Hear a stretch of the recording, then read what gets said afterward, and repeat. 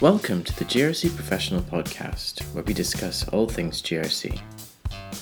And also encourage individuals to speak up through a broader range of pathways, not just to your call. It's not an anonymous report, a whistleblowing report every single time. It's cultivating that environment of ensuring you don't walk past something that isn't quite right. In this edition of the GRC Professional Podcast, I speak to Nathan Luker from Your Call, who talks a little bit about the importance of having an effective whistleblowing regime. Welcome to the GRC Professional Podcast. My name is Kwame Slusher. I'm the editor of the GRC Professional magazine and GRC Professional Online. And today we have Nathan Luker, who's the CEO of Your Call. Hi, Nathan. Good day, Kwame. How are you? I'm all right. So I guess we can get started by letting people know why they should be listening to this podcast in the first place. Tell me a bit about yourself and tell me a bit about Your Call. Absolutely. Thanks so much. Really pleased to be here with you, Kwame. Your Call's been around for about 15 years in total. And I guess in that time we've built a reputation as one of the leading independent whistleblowing services. And we really specialise in end-to-end independent services that help whistleblowers speak up safely and then remain in contact with the organisation through the duration of the review or investigation that ensues afterwards. And we do that in a range of ways, but we essentially act as a conduit with our online tools, etc. We work with some of Australia's largest organisations like Arts Centre Melbourne, Bridgestone, Cancer Council, the Australian Institute of Company Directors, for example, and we provide both hotline services and online reporting, and then help build a Speak Up program, essentially. Right, excellent. And just sort of moving on from there, really. So you talk about creating a secure space for people speaking up safely within their organizations. Was there a big gap in the market there? Is that a challenge that organizations have been struggling with over the years? Definitely. I think the service of someone calling a hotline, there definitely was no shortage of those type of providers. But in relation to a specialist enterprise level organisation that's provided something built around the Australian standards, built around the global best practice in the way that people speak up, and delivering a humanistic, compassionate service that understood the types of reports that may be, for example, of a sensitive nature. That person may need to have access to support services both inside and outside the organisation. We help people stay anonymous if they choose to be, and that's by stripping all types of identification from their reports and evidence before the organisation receives it. And then afterwards, once they have access to our, it's like a chat room, it's a three-way message board. Our team, our male and female licensed investigators or disclosure officers, they approve the messages going back and forth or act as the conduit. So they hold the organisation at our ethical standard. Also help the individual feel safe, be able to report victimisation and retaliation at any time and not feel threatened by the person who they may be in direct contact with their disclosure. So there was definitely a gap for that end-to-end type service, and it's really resonated, and we're really pleased with the outcome of the legislation and the direction this is moving, I guess, obviously. Excellent. Well, you mentioned, meeting the Australian standards, and then you've also mentioned the legislation in that answer just now. So I guess moving into what just passed through Parliament recently, the increased protections for whistleblowers, are you happy with what you've seen come through from that? Do you think that is enough in terms of protections? It's a great question. It's the big question that everyone in the industry is being asked, or CEOs and organisation and leaders are asking. I think it's a terrific step towards greater protections. It has been significantly changed, as you know. We have financial implications for non-compliance in certain key areas. There's the mandatory policy element that's required, and that the sections within that policy have been expanded upon. For example, the definition of whistleblowers is far broader. Your Call was already operating at that level, for example, but it's terrific to see other organisations who are now clients, for example, broadening that outside just employees. There's a range of other compliance issues that we can go into some further legislation, if you like, but I think one of the most important things is it's brought it onto the boardroom table as a discussion point, and potentially more so than in the past, and especially for private organisations that technically didn't have any type of requirement if they didn't feel the need, I guess, to have a strong level of compliance compliance and oversight of this area. So we think it's definitely a step in the right direction. Could it do more? Potentially. It definitely could. And what will happen in the future from these changes, well, obviously time will tell. We need to have a bit of time to see what will transpire following the introduction of the new legislation. Right, excellent. And I assume that with the legislation coming through, has that changed some of the conversations you might be having with organizations in terms of building their own systems, like proper frameworks and stuff? Yeah, definitely. I think it's done two things. One, it's helped bookend, or I guess shape the discussion of how the process works, and it has helped enable a greater level of oversight in the process. So leaders and board members, people at the top of the organisation who are generally the ones in charge of developing this program understand how it connects to the broader scope of the organisation in reducing misconduct. Some of the terrific organisations are going that extra step, and they're understanding that when used as a tool to cultivate a speak-up culture over the long term, in a way to demonstrate a zero tolerance to misconduct and to help the trust within an organisation, to help the individuals of the organisation believe that there's a zero tolerance to misconduct, and if they do speak up, either as a bystander or as a victim, that something's going to be done about it. They're going to be treated compassionately, respected.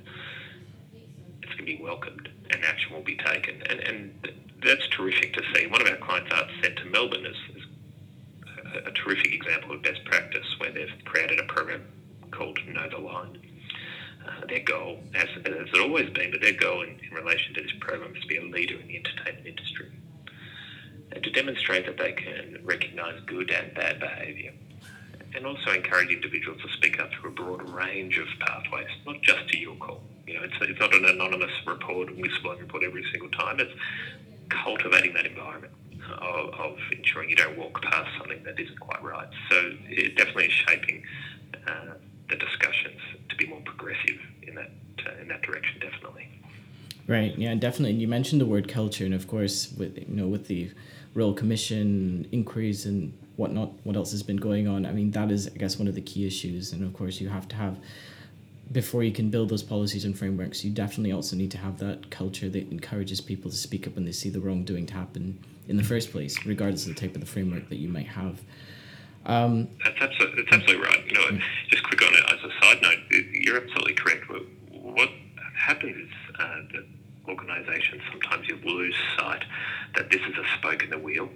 Whistleblowing is just a spoke in the wheel to the broader context of their organisation. It's clearly linked to trust.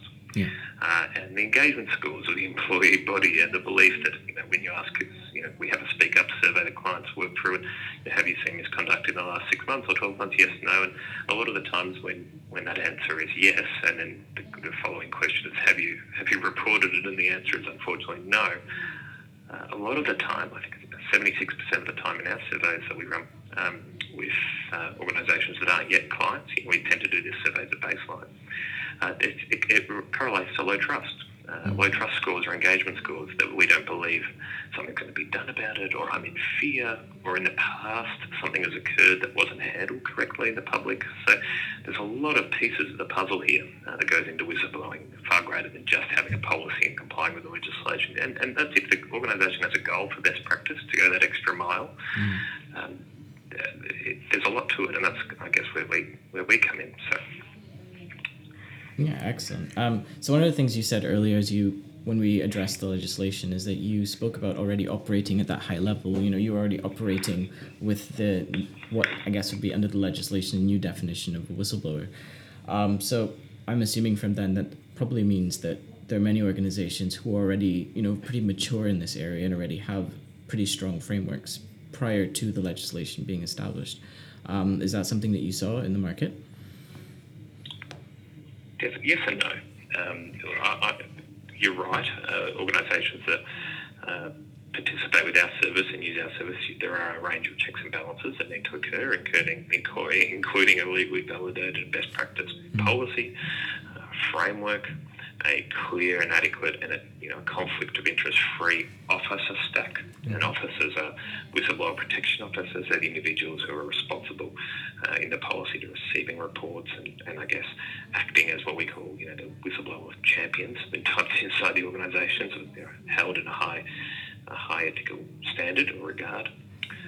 So there's a range. You're right. There's a range of elements there that are already operating that it's well trained, well communicated.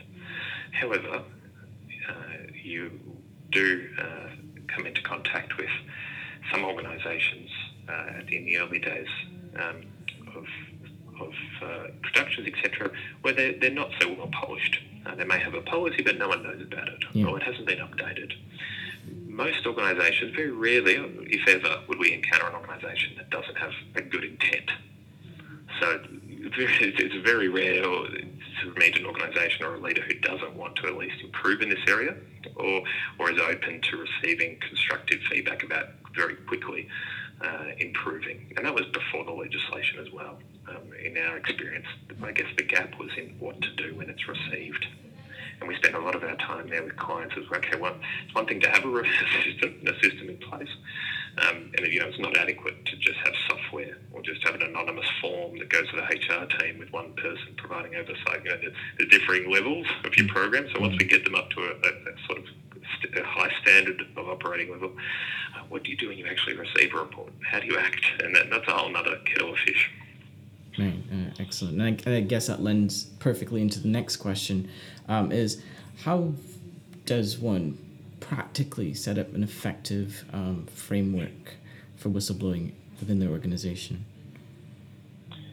Do you mean the elements of the program as a whole? Yeah, just the elements. Parts? Yeah, definitely. Look, the legislation has brought about some discussion around the compliance burden that organisations need to address, and I'll go into that in terms of what to do now in response to the legislation. But in terms of a structure, all organisations are a little bit different in the way their geographical locations, where they're based, different legislation in different parts of the world, and all that jazz. But to keep it simple, as I guess the critical path, there needs to be commitment from the top.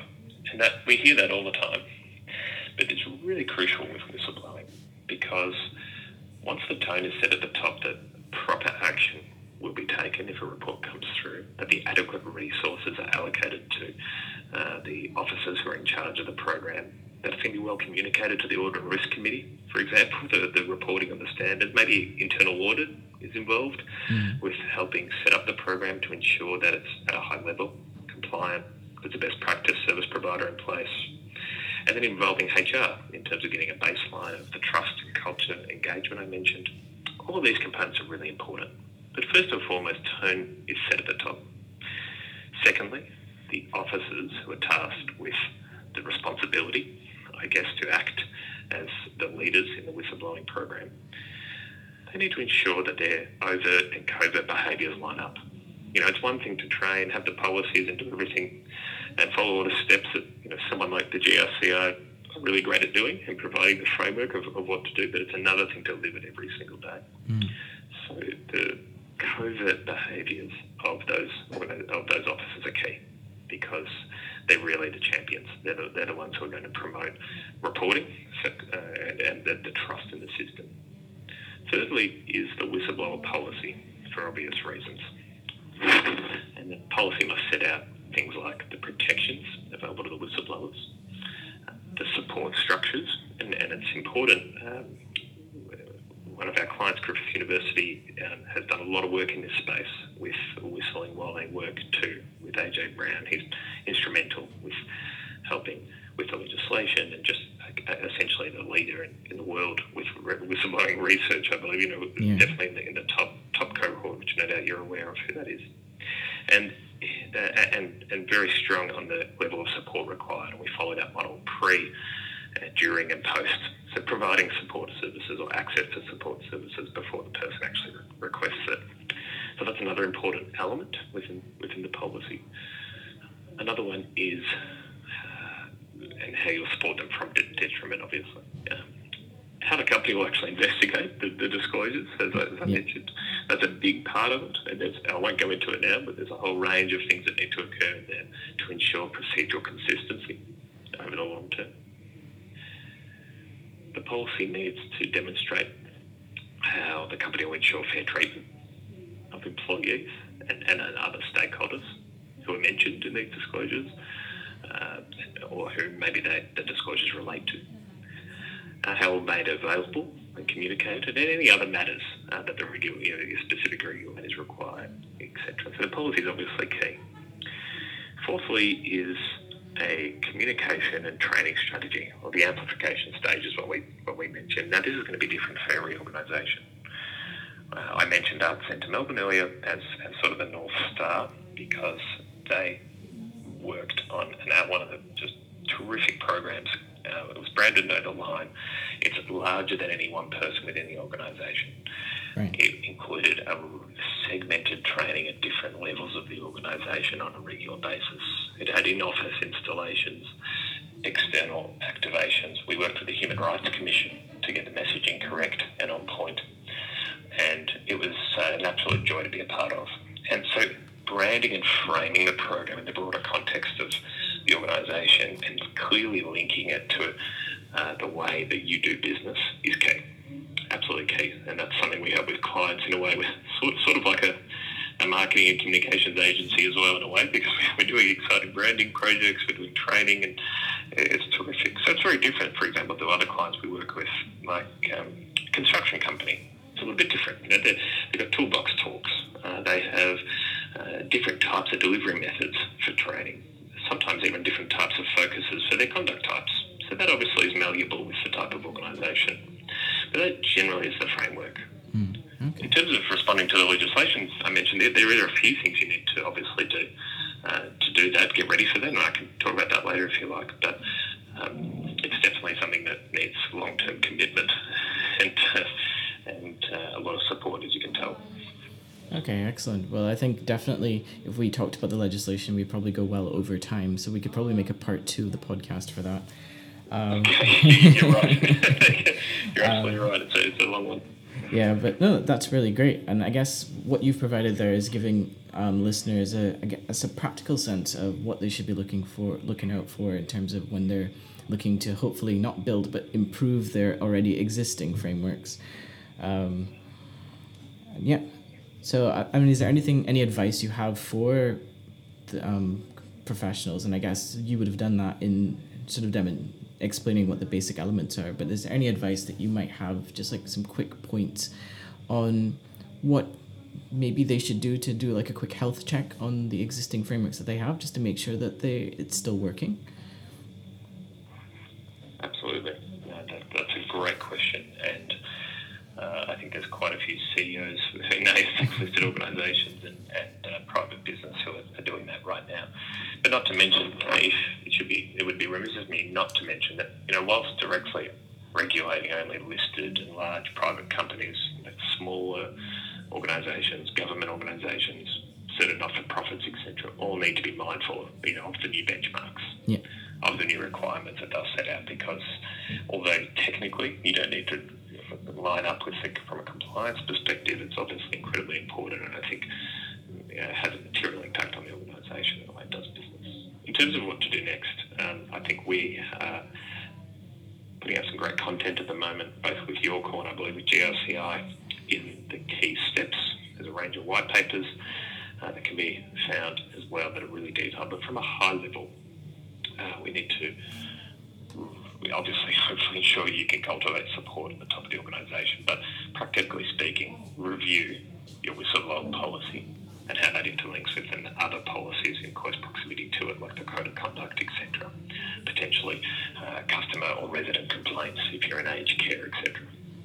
Ensure that there is harmony with the policies, that it's clear in plain English, right, and that it covers the key points that we spoke about earlier in terms of the components of a policy.